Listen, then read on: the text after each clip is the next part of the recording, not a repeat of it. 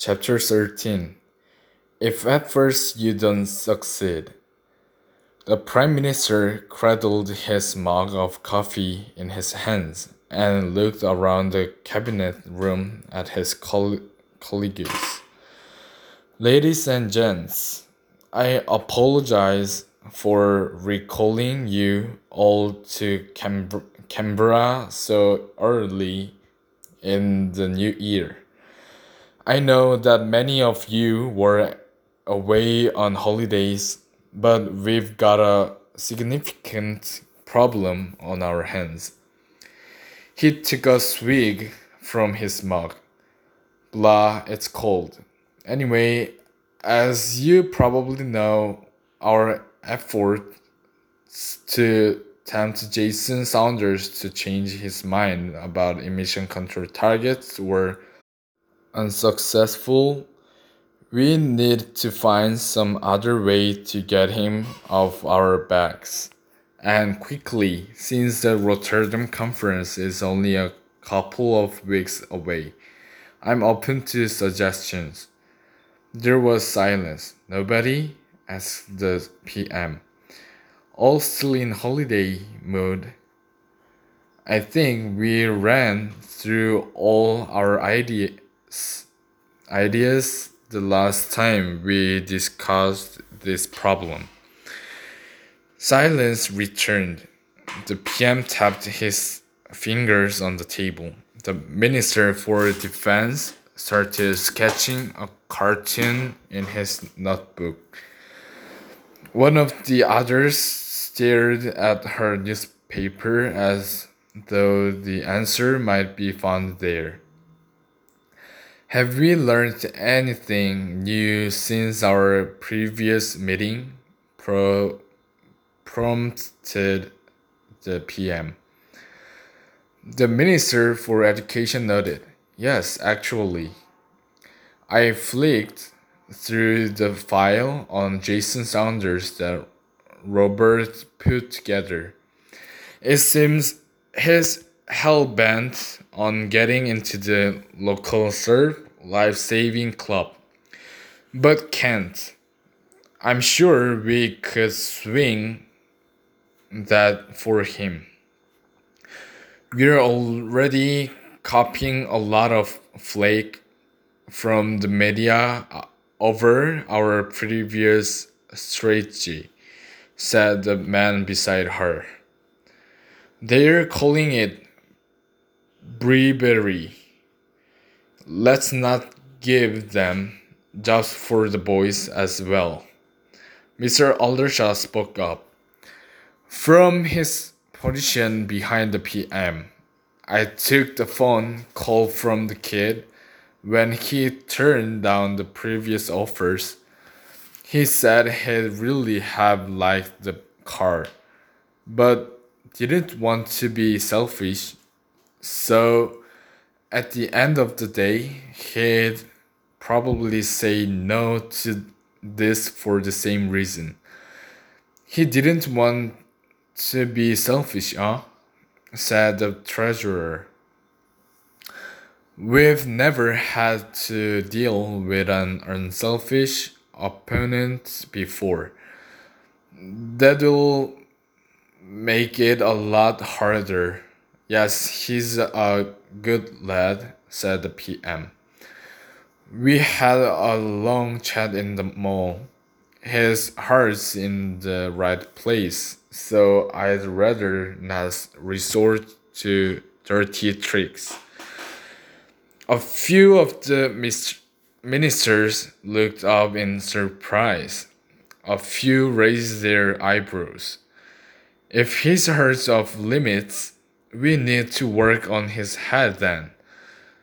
Dr. Harris, the Minister for the Environment, shook his head. I wouldn't go there. We need to steer clear of arguing about the technical merits of the Rotterdam targets. It just isn't as simple or clear cut as we've been making out. It's a quagmire. Minefield, you could never hope to convince him. Well, we need to do something, said the woman with the newspaper. Have you seen the latest popularity polls? They are predicting a massive swing against us in the state election this weekend.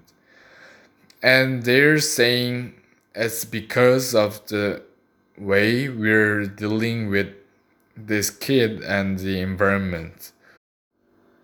Isn't that typical? Our surveys show that most people don't want environmental targets that would cost jobs, income, etc. etc. We're trying to give them what they want, and we're being criticized for it. Dr. Harris shook his head again. I had to be a party pooper. Don't worry, John. We're used to that by now. Yeah, well, the service surveys aren't all that clear either. Our surveys show that people don't want targets, but the opposition's surveys show that they do. So do the media's surveys, by the way. I'm not sure that surveys are all that relevant here, said the PM. It's true that we're trying to do the best thing for everyone, but we're being blocked by one person who isn't even old enough to vote. Selfish little twerp, muttered Mr. Aldershot. The PM swung around.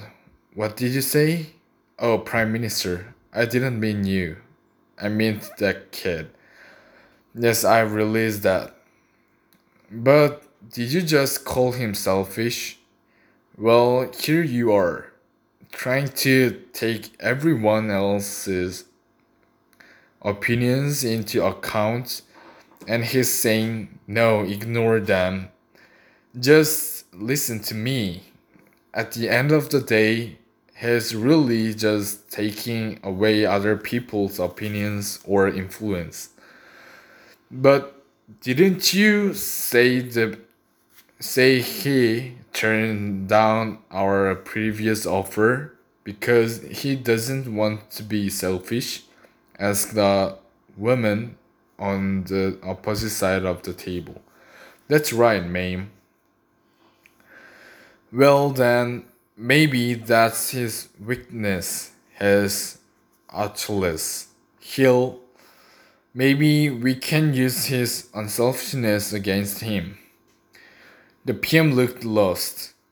How can unselfishness be a weakness? Isn't it rather admirable? It's like Robert said. He's being selfish by telling us what to do here. He's taking away other people's right to have their views taken into account. We could point that out to him. If he really wants to be unselfish, he will have to back down. Actually, that's pretty good, said the PM. Tricky though. Is the kid bright enough to get it? Oh, yes, he's bright. He's just a bit subtle. I mean, how do you explain it to someone who doesn't vote? Or better still, how do you show it? Demonstrate it. Things went quiet again, except for the sound of the PM's fingers on the table. I think Andrew's got a better idea. It's much simpler.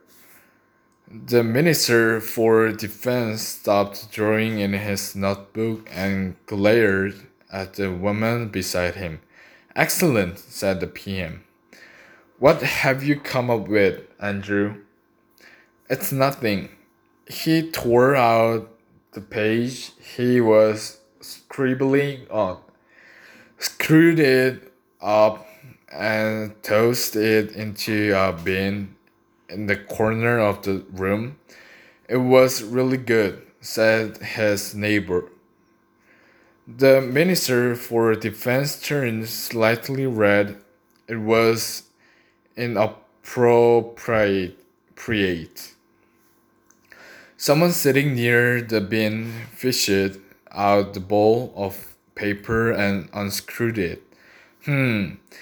It looks like a plan for a military solution to the Jason problem. Mr. Lindsay shook his head. We need to take this seriously, people. A man who wasn't at the previous meeting tentatively raised his hand. I don't know if I should speak up yet, since this is my first cabinet meeting. Barry, how rude of me, exclaimed the PM. Ladies and gentlemen, I've asked Barry to take over from Don Blacklock. Since Don has had to step down due to that unfortunate business with the raffle, Barry, welcome aboard. Thank you, Prime Minister. I was going to suggest a way to show Jason that he's being selfish. Give him a guided tour of Parliament House here. You could point out where all the politicians sit and cast their votes so that everyone's opinions count. The woman beside him grimaced. Yeah, but that only shows that politicians' opinions count. What about ordinary people? No problem. If we can move quickly, do it this weekend, just after the state election, we can set up a tally room with monitors showing the votes coming in from everyone who's eligible to vote. Oh, I like that.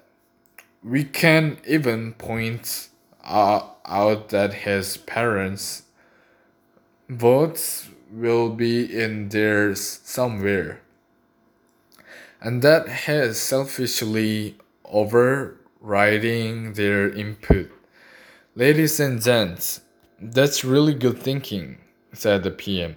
And I guess I have to be the one to do this. Everyone nodded.